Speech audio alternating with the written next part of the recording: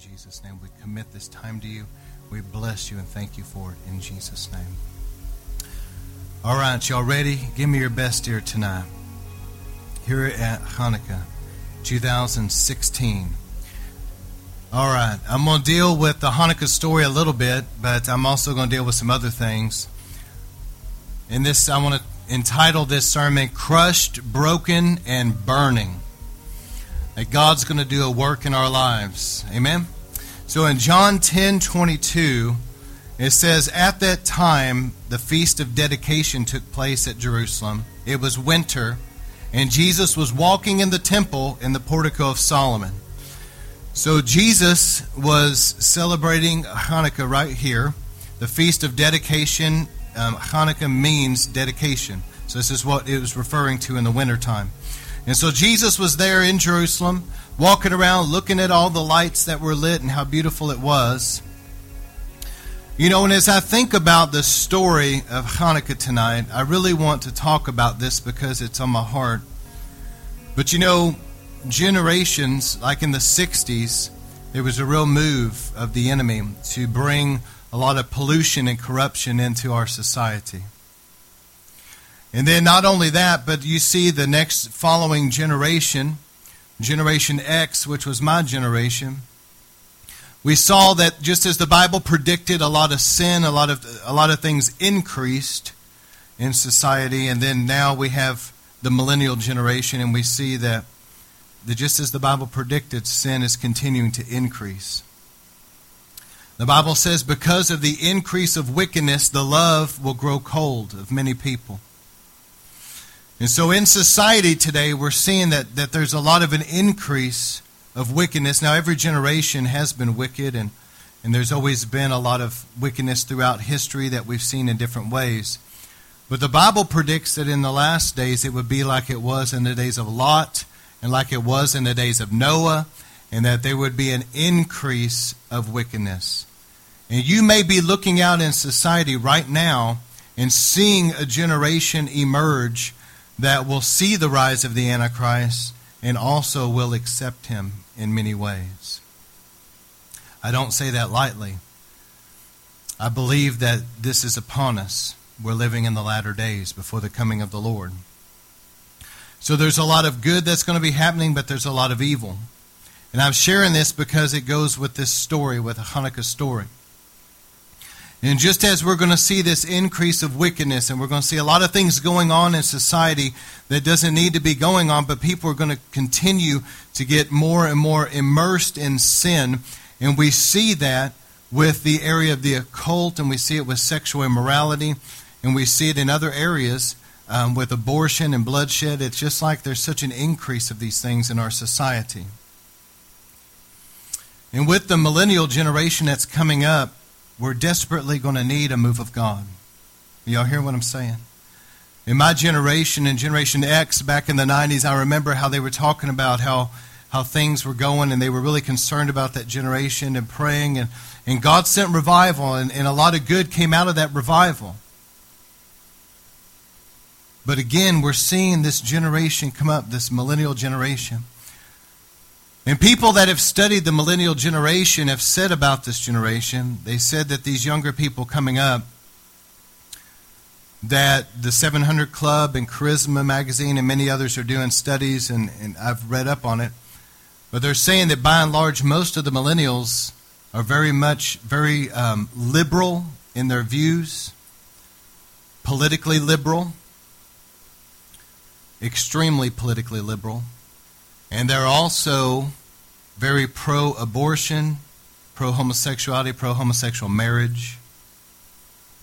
And they're also ones that would be more apt to say toward Israel in the occupation.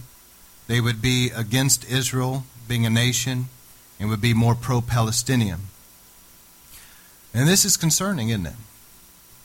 This generation coming up, and many of them are saying, well, you know, the church is a bunch of hypocrites or whatever, but the truth is that's just a cop-out. I've grown up in church my whole life. My dad has too, and there's always been a few hypocrites here and there always will be. The Bible says that. But the truth of the matter is that even though there's a couple hypocrites here and there, If somebody is a real follower of Jesus Christ, then they're going to obey his word and be in God's house anyway. See, the thing is, I've seen people get saved. I'll use my wife as an example. And when she gave her life to Jesus, she never knew the Lord. Obviously, she did not grow up in church. She grew up in a family that was far from God. And when she accepted Christ as her Savior around the age of 29, she had come out of a lot of sin herself. And so she so loved the Lord that she just wanted to be at his house.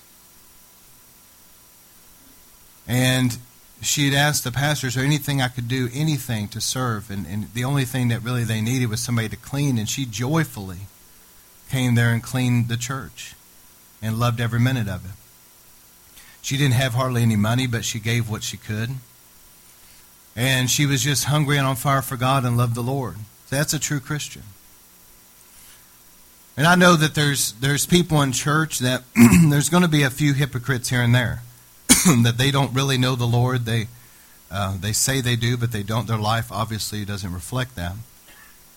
But there's also a lot of people in churches that really do love the Lord, but they're just trying to learn how to overcome their sin. They're trying to learn how to overcome the flesh and how to be an overcomer and live a victorious Christian life.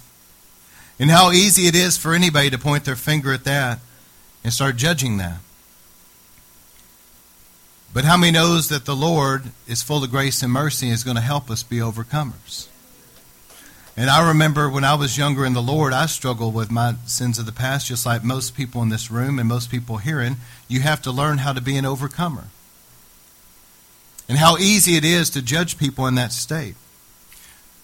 But I would think that if the Lord looked down and he saw some people over here that were really going to his house, that loved him and were really trying, and they're going to overcome, and then you see people over here that are real judgmental, critical, and pointing, saying the church, a bunch of hypocrites, I'm not going to go to church. Who do you think the Lord's more pleased with?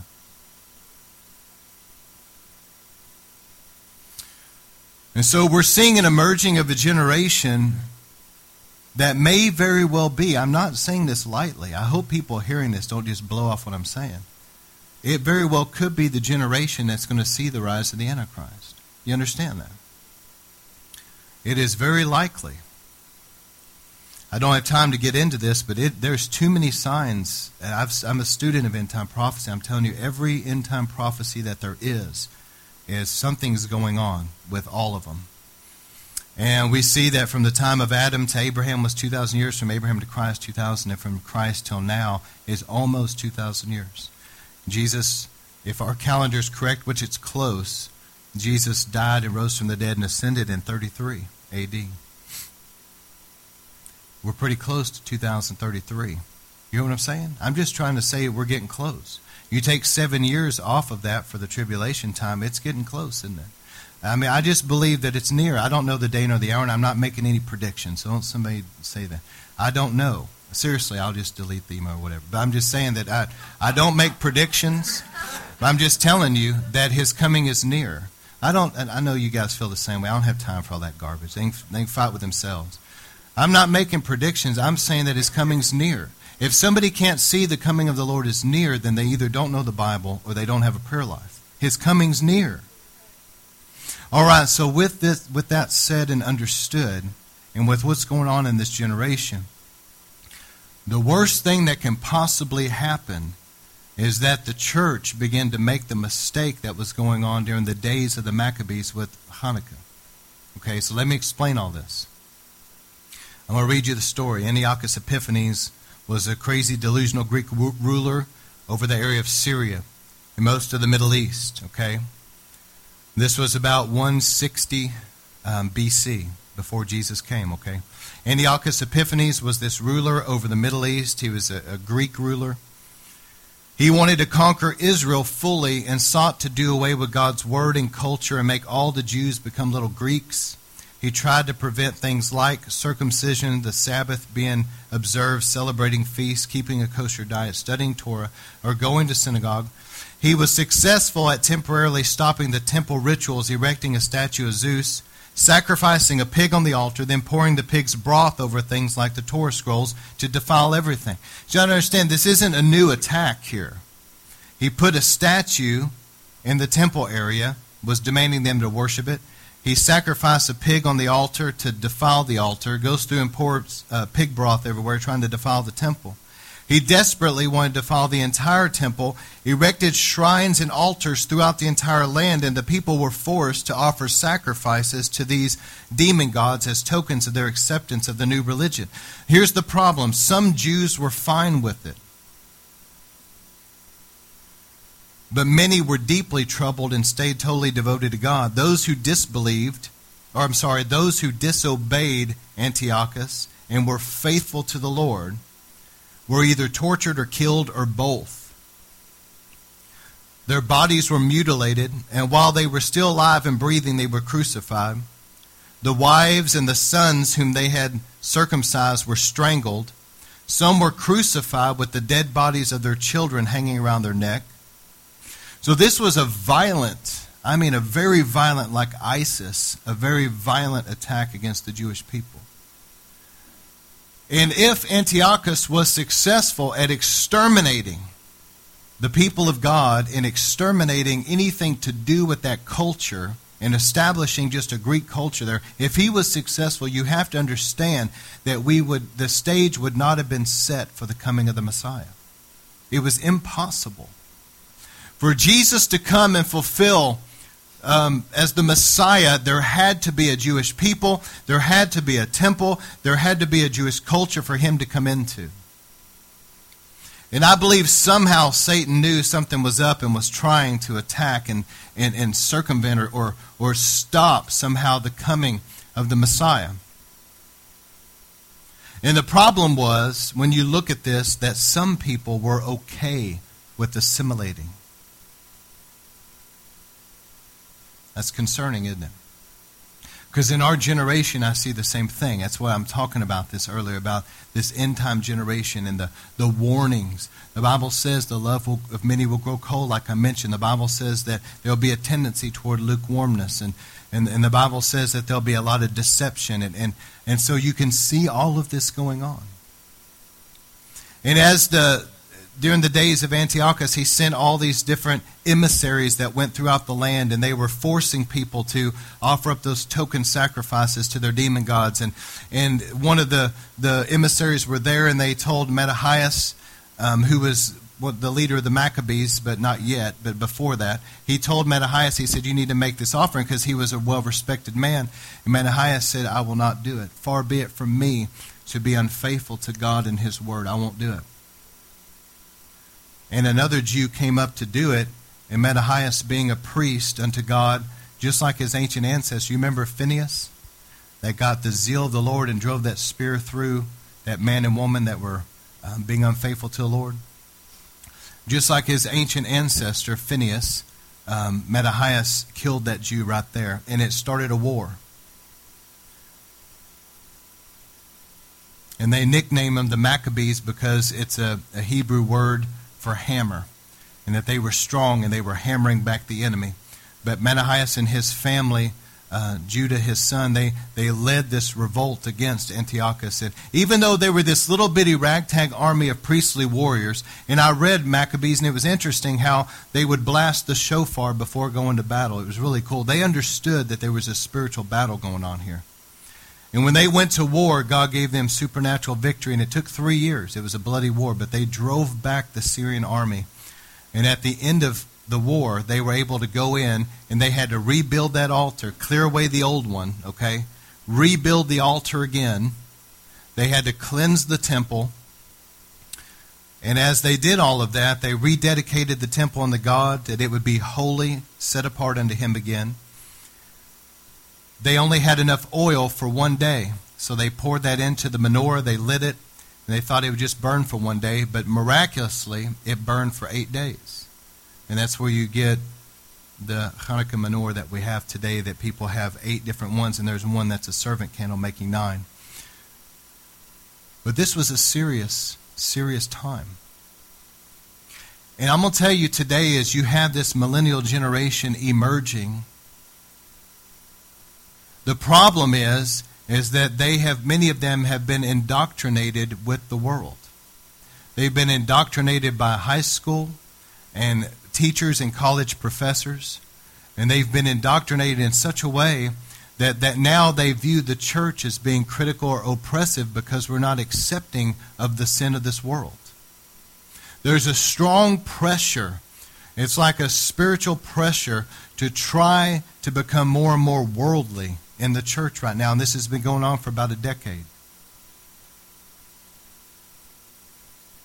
And that's the worst thing that we can do.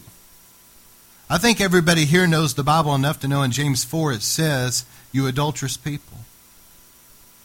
Don't you know that friendship with the world is enmity with God? And those that choose to be a friend of the world become an enemy of God. See, in the Bible, hear me, this is so important. In the Bible, God said, don't mix things. God was trying to show them something. He said, don't take linen and mix it with wool and create like a shirt like that. They're two completely different fabrics. Don't mix like that. He said, don't take seed and mix it. Don't take corn and take wheat and put it together and stick it in the ground. He said, don't do that. You weren't supposed to mix things. And a lot of people know that if you take a horse and you take a donkey and you mix them, you get a mule. But what happens? The mule is sterile and can't reproduce. You know why there's a lot of sterility? It's because people have an unholy mixture now. They want to have the world, but they also want the Lord. And God has never been okay with that. It reminds me in the book of Malachi how God never would accept their sacrifices because the priests knew better, but they were sacrificing blind animals and lame animals and diseased animals on the altar. And God said, I'll never accept that. You're supposed to give me a pure, spotless lamb. You're supposed to bring me the best. I'm supposed to be having the first fruits here.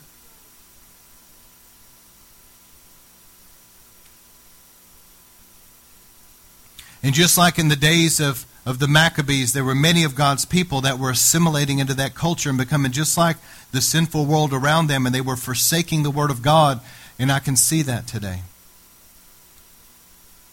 I'm concerned because in many places, there's, and I'm not trying to be, please hear what I'm saying, I'm not being critical, but I think everybody knows what I'm talking about when I say maybe more of a seeker-friendly type of mentality, okay? I think it's important to care about people and try to get people to come. I'm not saying that. But what's the problem is that now it's become a show. It really has. And I'm not just saying this to sound like it's a cliche or just to say something. I really believe this. It's become more of a show. It's a motivational speech. It's a rock concert, smoking lights and a performance. And there's no power of God. There's no conviction. Now, I'm going to tell you something. When the Spirit of God really comes, you don't need anything else. I mean, He will convict the world of sin. Jesus said when He comes, He will convict. And as I keep reading these old revival stories, I'm trying to show you that there's a better way. That if we'll trust God to come down and touch people, He'll save people. I'm going to tell you something too. When you take the world and the church and blend it together and it becomes sterile, and you're simply just trying to give people what they want to get rear ends in the seats, and we're going to put on a good show for you. We'll water down everything in the sermon so it doesn't offend your little self, you know. And we'll make sure and put on a real good show for you. And whenever those people come in, they're not really truly being convicted of their sin and being born of the Spirit. They're just being entertained. And at best, all you're going to get is people mentally agreeing with you. There's not a heart change. God is looking for circumcised hearts, a new birth, where somebody is a new creation. Old things pass away. They're different. That cannot be accomplished by trying to marry the church and the world together. That will only produce sterility. The only way you're going to see people truly changed in their heart is when the Spirit of God comes in to convict.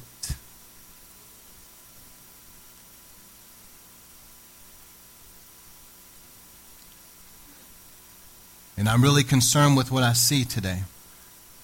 And I believe with all my heart as we're living in these latter days that the world is going to keep getting more and more dark. I don't have time to get into this if people want to go back and listen to the Spine of Prophecy series. But there's so much creepy stuff going on. The occult is exploding. There's even bizarre things going on, not just with cloning, but even mixing like animal and different DNA in people and producing what they call a chimeric and hybrid humanity and all this weird stuff. It's just getting weird, and it's only going to continue to get more and more weird. But that's the world getting darker and darker and darker and darker, and they're going to embrace the Antichrist. The Bible's clear. But the church is to come out from among them and be separate. Be a holy people. Touch not the unclean thing. And we're going to come out and be separate. And so what's going to happen is that the glory of God is going to come in our midst. And the glory will keep increasing and increasing and increasing. And people are going to come to the brightness of that dawn as they see that in the church. And it's going to become more and more of a distinction. But yet at the same time, here's the scary part. At the same time, though, there's going to be more of a deceived, apostate church that will marry itself to the world and that society will accept as Christianity, but it's not true Christianity. It's a hybrid. Did y'all hear what I just said? And that false church will be what you read about in Revelation 17 and 18, the whore of Babylon. But we're called to be a separate people. All right, so for God to do the work He's wanting to do in these latter days, it's going to take a move of God to get the job done. I think everybody agrees with this. I think everybody understands this in River of Life anyway. And that's why I refuse to start trying to make it like an entertainment thing and I've had people trying to talk to me about that. Well, why don't you do more of this? Look, it's not going to really change people. All it's going to do is entertain people. But people can go to a movie. People can go to a theme park to be entertained. Church isn't about making them feel good and be entertained. It's about coming to know Jesus and getting more like Jesus. All right, so let me share what God put on my heart about crushed, broken, and burning. In the days to come, I believe that God has spoken. He's sending revival. Not just to River of Life, but to other places. I believe with all my heart, as the Bible predicts, that I will pour out my Spirit on all flesh, the Lord says. That we're about to see the greatest move of God the world's ever seen. And I'm not just saying that to make people get excited or to play on people's emotions or anything like that. I really believe that God is going to pour out His Spirit on all flesh. I really do. And I believe that as God comes down with great power, before the coming of the Lord, this will happen, that we will see the greatest revival that the world's ever seen. And it's going to sweep the world. There's going to be millions and millions and maybe even a billion or maybe even more than that people come to know Jesus as their Savior. And it's going to sweep in an end-time harvest all over the world. And it's going to be uncontainable. Satan won't be able to stop him. And God is going to come down and He's going to move with great power and He's going to convict the church. There'll be some that reject what He's going to do and they'll go further and further into apostasy. But He's going to get His bride ready for the coming of the Lord. He's going to deal with sin. He's going to cleanse His people. And He's going to bring in a harvest. And that's going to prepare for His coming. And so God is doing a work in all of us. Crushed, broken, and burning. So to be crushed, everybody wants the blessing of the Lord. Everybody wants the anointing. But you're not going to get the anointing without going through the crushing. I'm just going to tell you, it won't happen. The crushing of the olive. You guys have heard me talk about this before. The little olive minding its own business in the olive tree. Never did anything to anybody. All of a sudden one day some guy comes up with a big stick, starts whacking it. He comes falling on the ground. Okay, his little world's been shaken. He's now dirty on the ground. The little olive wasn't expecting this, The little olive says to himself, I'm just supposed to bring forth oil. Why is my world being shaken? Why am I hitting the ground like this? He's picked up by a stranger, brushed off, get all the junk off of him. He's put in the press. All of a sudden now there's a crushing. And the olive is saying, I'm supposed to produce oil, but I didn't think it was going to be like this, The crushing comes and the oil comes forth. God is wanting to do a work in all of us. River of Life, hear me. Where God is wanting to do a holy crushing in our lives. The Bible talks about flies in the ointment. This is the time that God will get every fly out of your ointment. And the menorah in the temple had to be trimmed daily and get that old wick, that top part cut off. And there has to be this cutting out, this cleansing, and this purification that comes in the crushing. But Hebrews 12 says that God is dealing with us as sons and daughters. When He chastises us and He disciplines us and He puts us through this crushing, it shows that we have His love and that we're not illegitimate children, but we are His children, and He is doing a good work in us. And the book of James says to count it all joy when you go through these trials. But how many of you know that that's the last thing you want to do? You're saying, God, why is this thing crushing down on me? But God is simply saying, you want to be used of me, and you want to have a mighty anointing. You've got to submit to the process.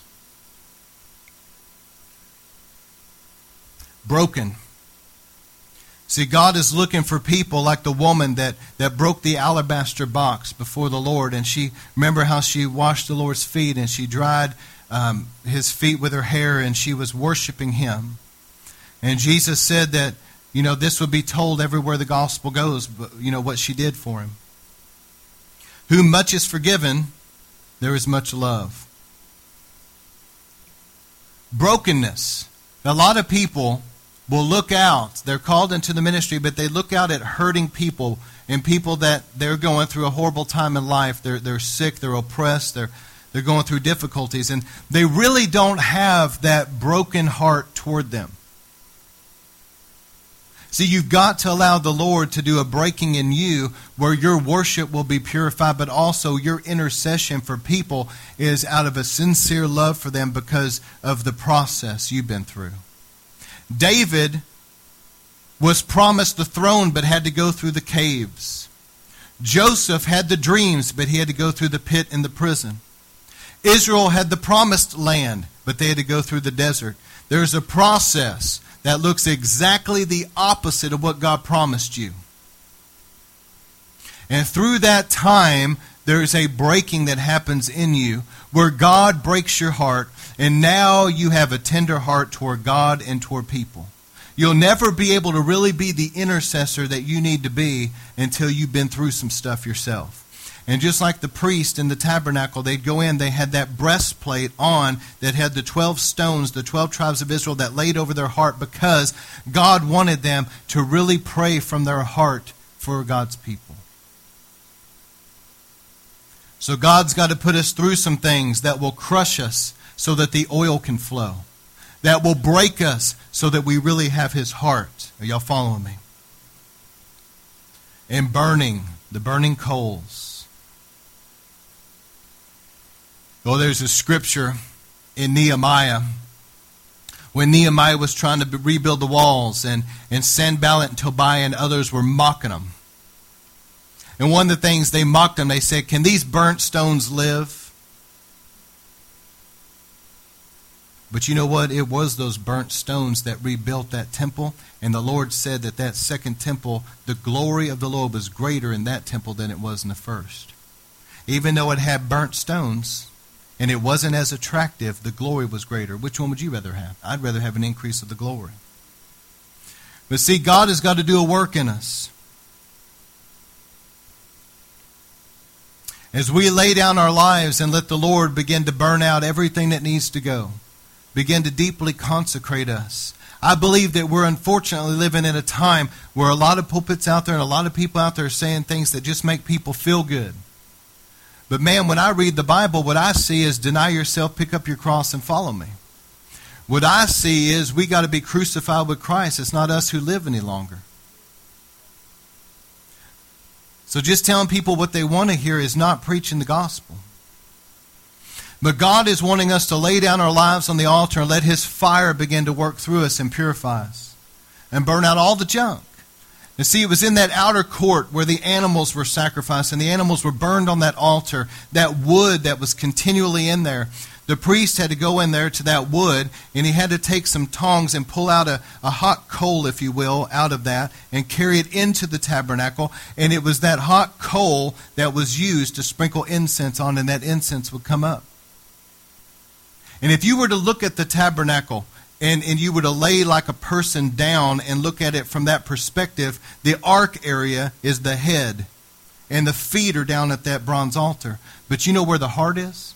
The heart is the golden altar of incense. You know what God's saying? I want you to have a burning heart for me.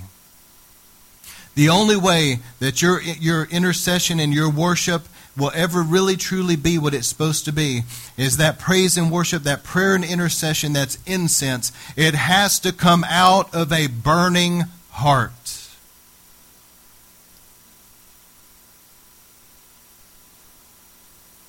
And so as we begin to go through this process in our own lives, God loves us and He's for us. He wants to help us. He wants to make us more like Jesus. See, a lot of people want to make it sound like God wants you to stay just like you are and He loves you like you are. I love you enough to tell you the truth. God wants you dead. He wants me dead. He wants Christ living His life through us. Are you hearing what I'm saying? He wants us totally crucified with Christ. We're a new creation. Christ lives through us. The old has passed away. Everything's become new. And once you really go through this process, you really start moving into the life that God has for you. In Leviticus 1 through 7, it talks about the different offerings that Israel had to do. And we know about the sin offering. We know about the guilt offering. This was paid for at Calvary. But there were 3 other offerings: the grain offering, the peace offering, and the burnt offering. See, the grain offering, for Israel to bring that grain, one of the things they would bring is wheat. Wheat had to go through that crushing.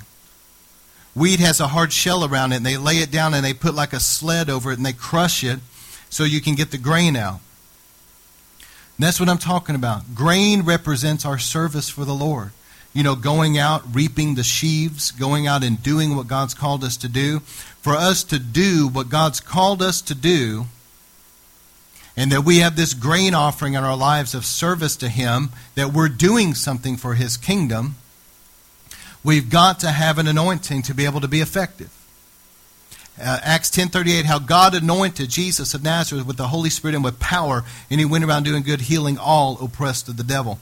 For us to do what we're called to do, there's got to be an anointing. Jesus, before He began His ministry, went to the River Jordan and submitted Himself to be baptized of John, and I know that it was a passing of the priest and all that. But nonetheless, the Spirit of God descended on Him. And when Jesus was being taken up before His disciples, if I can paraphrase it, Jesus was telling the disciples, don't just start things right now. Go to Jerusalem and wait until you're clothed with power from on high. There has to be an anointing. I can tell whenever somebody is singing a song and they're just there to entertain. And there's a place for good music out there. I love music. But in the house of God, man, when somebody's anointed and they're really sincere and they're worshiping Him, it makes all the difference. When you're out witnessing and doing stuff for the Lord, it makes all the difference when you're anointed. I'll never forget the story Dr. Cho told about how he got saved and he really wanted to be a witness, and he was going out there preaching to people, and he was doing everything he could, and people got mad at him. He said people wanted to beat me up. People wanted to throw things at me. And he said, I just did not understand. And I come back to he was talking about his mother-in-law. He was telling his mother-in-law about it, and she said, you need to be baptized in the Holy Spirit. You need the anointing. So Dr. Cho said, I went out in the woods, and he said, I found a tree. I hugged the tree, and I started praying. He said, I told God, I'm not leaving this tree till you baptize me in the Holy Spirit. Because he saw that his mother-in-law would go out doing the same thing, and he said people would cry. He said, I go out and do it, and they want to beat me up. He said, I didn't understand. And so he went out there, he's like, Lord, you've got to baptize me in the Holy Spirit. You have got to anoint me.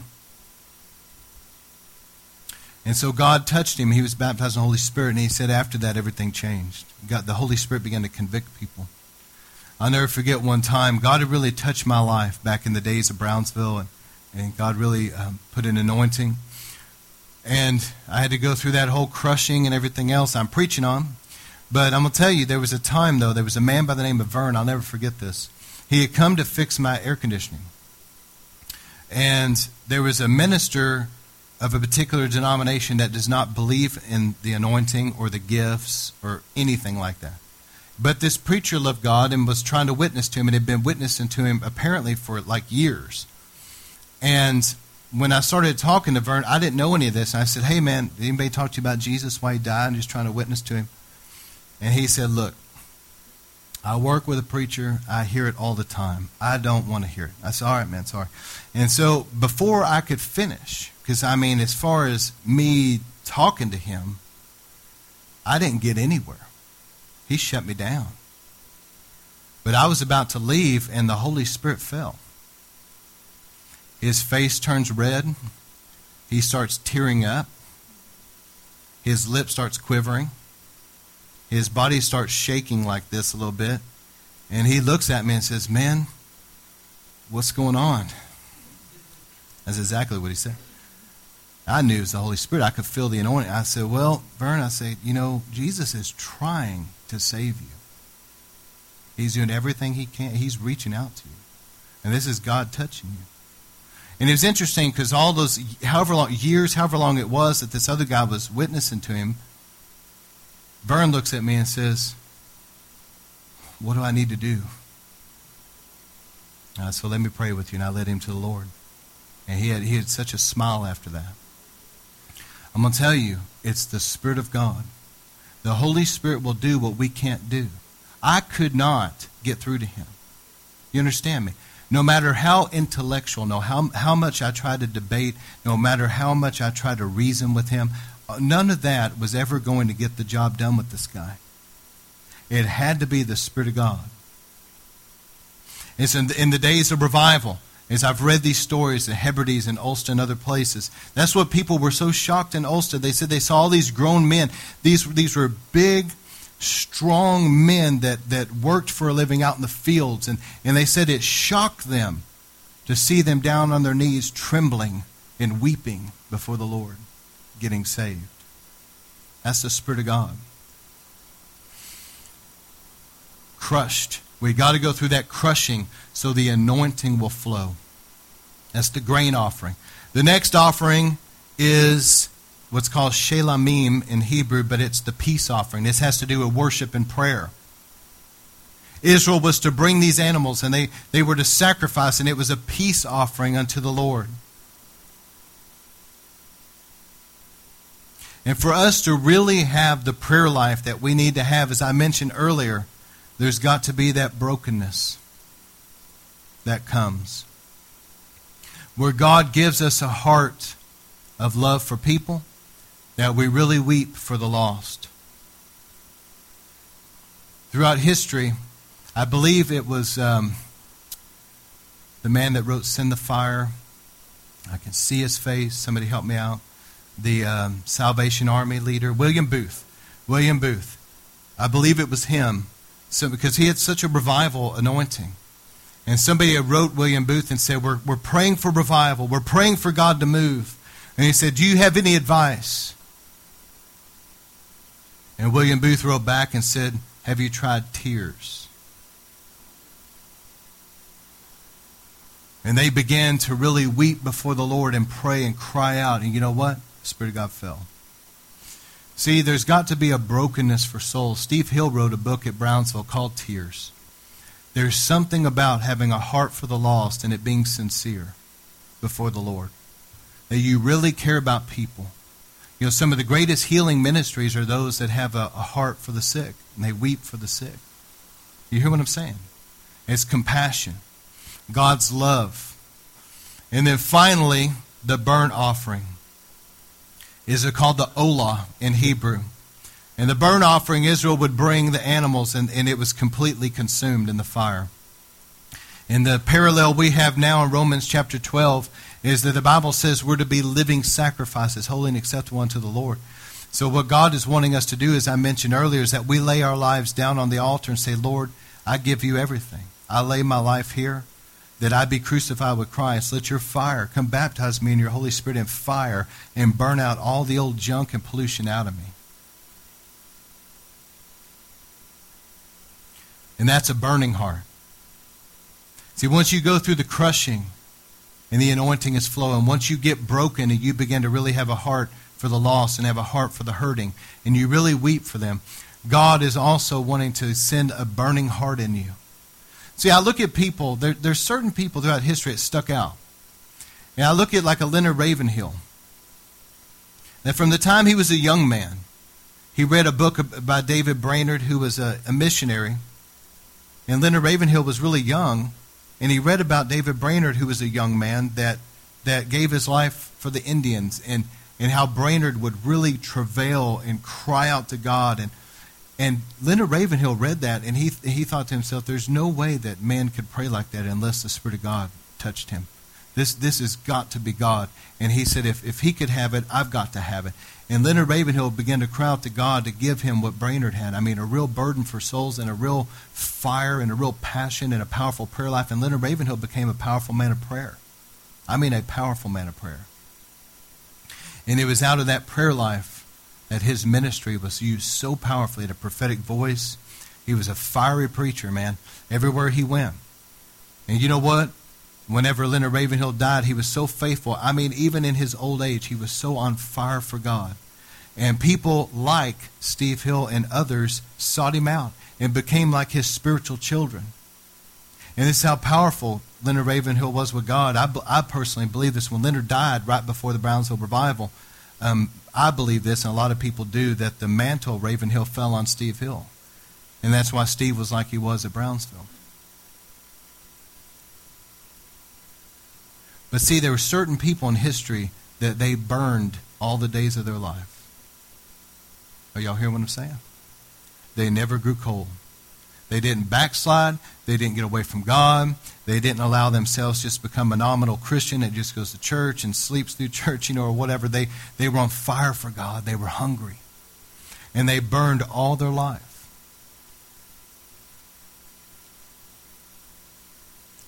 So here at this Hanukkah time, we got to be a people that will be separate. This is my heart cry. I'm not going to assimilate into this world system. And I'm not going to let the church I pastor to become like the world. I'm not going to try to win the world by being like the world. I'm not going to try to entertain people into heaven. I'm still convinced that the Word of God and the Spirit of God and what Jesus operated in is enough today, just like it was all those years ago and in previous revivals. Here's the last couple things with Jacob and Esau. See,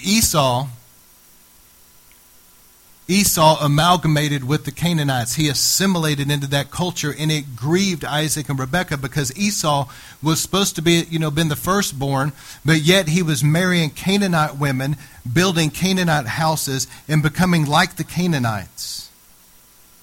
And in other Jewish writings, it says that Esau's wives were actually worshiping the pagan gods. And it grieved Isaac and Rebekah.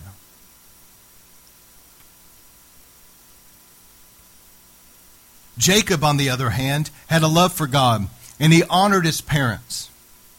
And Isaac told him, Jacob, listen, please go to my brother-in-law out there, to our relatives, rather, with Rebekah's brother-in-law or brother Laban. Go out there to him and find a wife among our people. Don't marry these Canaanites. And Jacob honored God and honored his parents, and he went all the way to Laban's house to marry Rachel and Leah. And Jacob had to deal with his past. Everybody has a past. Everybody has things in their past, okay?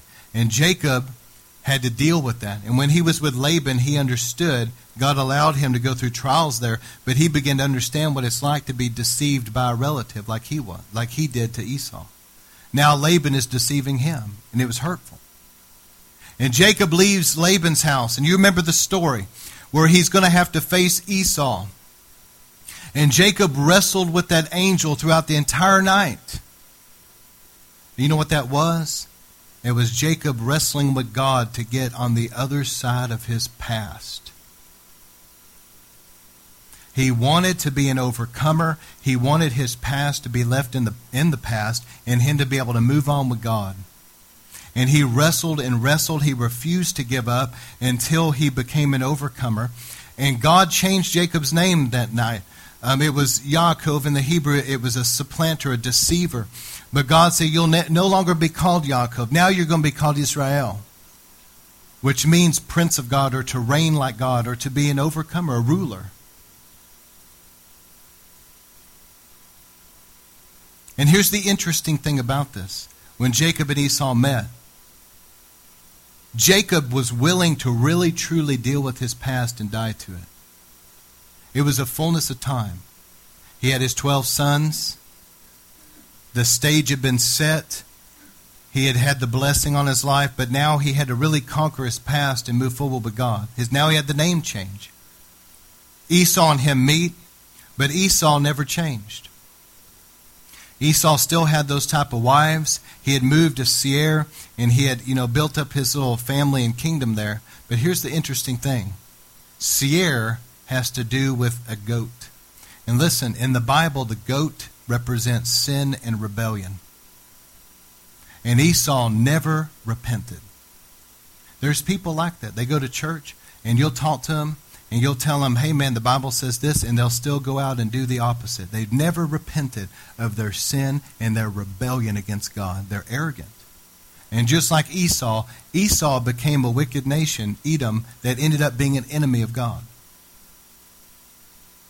And while Esau went back to Seir, the place of the goat, the place of rebellion, Jacob had really dealt with his past. And you know where Jacob went from there? Jacob went to a place called Sukkot, which means tabernacles. He went to the place where God's presence tabernacled. And from there, Jacob had to return to Bethel. He knew, I have to go to Bethel, where that place where I had that encounter with God, where I saw the ladder and I experienced the Lord. I'm telling you something. God will do a work in your life, or if you'll deal with your past for real, He'll take you to a place where His presence tabernacles. In the early days of your life where you had your burning bush experience, where God did something in your life, He'll bring you back to that place again. But this time it'll be much more glorious. So here at the Hanukkah time, the Bible says in the days of Elijah that Jezebel tore down that altar at Mount Carmel. And Elijah called the prophets of Baal. And he told them, you remember all the story, I'm not going to get into it. They danced around naked or whatever, cut themselves. They were doing everything they could to kind of try to conjure that demon. And God wouldn't let nothing happen. But after they did all their mumbo-jumbo, Elijah stood up and prayed, and the fire fell. But the Bible says that Elijah had to rebuild the altar that Jezebel tore down. And in the days of the Maccabees, Antiochus had defiled that temple with the pig. And they had to come in, they had to clear away the old altar, and they had to rebuild a new altar and consecrate to God. I'm going to tell you, here at Hanukkah of all times, this is the time to really consecrate our lives back to God and to rebuild the altar of prayer again. Listen, if we've allowed anything in our prayer life to subside, this is the time to say, Lord, forgive me. Help me to rebuild the altar of prayer in my life again. Are we really praying like we used to? Are we really pursuing a personal relationship with Him? Also in the time of the Maccabees, they had to reconsecrate the temple. Is there anything in your life over this last year that has defiled your temple? This is the time, us being the temple of the Holy Spirit, to consecrate our lives afresh. And what concerns me, I'm going to say this plainly. This isn't going to be an innuendo or anything. I mean, it's just blunt. But I think a lot of people out there now really don't even know the Lord. You know how many people I talk to out there? Yeah, I'm a Christian. I go to church, I do this, and they're living in total sin. Listen, if you're a real Christian, and it's real, hello? Are y'all hearing me? If it's real, you're not going to feel comfortable with that stuff anymore. I am shocked. There's no fear of God. Matthew 7:21. This is them in the Bible. You ready? Many will say to me on that day, Lord, Lord, I prophesied in your name. I did all this stuff. I healed the sick. I drove out demons. I can just hear them. I went to church. I gave in the offering. I went out doing this, that, and the other. And Jesus is going to say, depart from me. I never knew you. This is the time to consecrate our lives and really get things right with God and be a real Christian. Also, fresh oil and fire. Hanukkah is the time that you look at the oil, how God gave supernatural oil that lasted for 8 days, and that fire burned on it. God, the Bible says in Matthew 25 that Jesus is coming for wise virgins with extra oil, and he warned us to keep our lamps trimmed. This is the time that we can examine ourselves. Are we full of extra oil? Have we trimmed the wick of our lives? Are we really a wise virgin that's looking for his coming?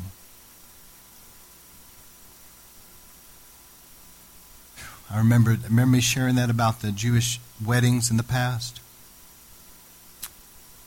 The bridegroom would come in there and he would talk to the girl's father, and then she would drink the cup and she would agree to be his wife, but he would go prepare a place for her. She would then put on a veil, letting everybody know I'm spoken for, and she would keep herself pure for her coming bridegroom. And at night, she didn't know when he was going to come. He's going to come like a thief in the night. So she had her lamp there. She would trim the wick so that it would burn throughout the night, but she had extra oil by her bed so that if he did come in the middle of the night, she could pour that extra oil in there and be ready. It's a symbol, it's a picture and type prophetically of us being wise virgins with extra oil, that we're ready, we're looking for his coming. And here we're going to pray now in just a moment, but the Bible says, or rather this is what I wrote here in the notes. So it says, overall the church has been assimilating itself with the world. The upcoming generation doesn't go to church. Worship has become entertainment. Preaching has become motivational speaking in many places. There is little, if any, presence of God and power in a lot of churches. Where's the altar ministry? Where's from the pulpit saying, you've sinned against God? This is what the Bible says. Now come down to the altar and let's get things right with God. Where's that? I grew up my whole life with that. Where did that go? Where's the gifts of the Spirit? Where's the presence and power of the Holy Spirit coming in to convict? Jesus said when the Spirit of God comes, he will convict the world of sin. He will lead you into truth. He'll lead you into righteousness. He will take the things that I've said and he'll help you understand them. He'll even show you things in the future when the Spirit of God comes. Do you believe that Jesus would say it's better for you that I go away so that the Spirit of God will come? Did anybody ever think about that for a minute? How in the world could Jesus make such a statement? It's better for you that I go away? Everybody there in that room was probably thinking, man, are you crazy? It's good that you leave us? I don't think so. But Jesus said, no, it is. Because when I go, the Spirit of God will come.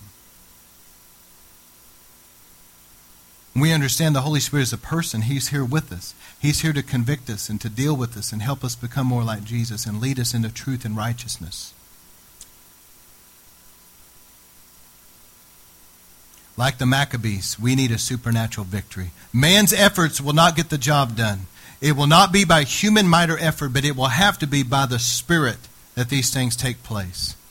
And that's how it was in the days of the Maccabees. There was no way that they could have won that victory in the natural. They were far outnumbered. And not only outnumbered, they were facing trained warriors, and they themselves were inexperienced in warfare like that. There was no way in the natural they could have won. But see, here's what happens. Satan moves in like that. He gets people assimilating themselves into the world. He starts clamping down on God's people, but then God shows up. And God says, I tell you what, cast the net on the other side. And all of a sudden a supernatural harvest comes in. All of a sudden the heavens open and the power of the Holy Spirit falls. People you would have never thought in a million years would get saved are getting saved. People are really repenting. And all of a sudden the Spirit of God breaks forth and everything changes. And that's going to be the only thing that's really truly going to work with the majority of this generation is a move of God. And it's coming. I'm telling you, it is coming. How many are hungry to see a move of God? I thank God for what God's doing in River of Life. I feel the fire of God and the presence of God in here, reminiscent of what I experienced in the 90s, and I thank God for it. But it grieves me deeply, more than you guys know, to look out here after we get out of church and see all these lost people. And to see people that sit in churches out there that really don't even know the Lord. They're not even right with God. And they would go to hell if they died. We need God to come down and convict and deal with people. So, Father, I pray, Lord, in this sermon tonight that you'll help us rebuild the altar of prayer, to reconsecrate our lives unto you. And, Lord, that we might burn for you. Help us, Lord, through these crushing times, that there'll be a pure oil flow. Help us, Lord, in these times of brokenness, that we really get a love and a heart for the hurting people out there, that we have tears, that you would give us a burden for souls, that we can really have a brokenness before you. And also, Lord, that we will burn for you. That we will be your flaming ones, Lord, that there will be a fire in our eyes, there will be a fire in our hearts, and that people see us, they see something different, because it's the fire of the Holy Spirit burning bright in our lives. We need it, Lord. Let it come. In Jesus' name, send your holy fire tonight. I feel that tonight. I feel a fire of the Holy Spirit coming in this place. Lord, baptize us with your fire. We can go and shut down recordings. Whew. I want us where we're at just for a few moments, if you would. Just make an altar where you're at. I want us to really pray. Lord, draw us back into prayer. Rebuild the altar in our lives. Consecrate our vessel unto our temple. Lord, let us be a clean vessel again.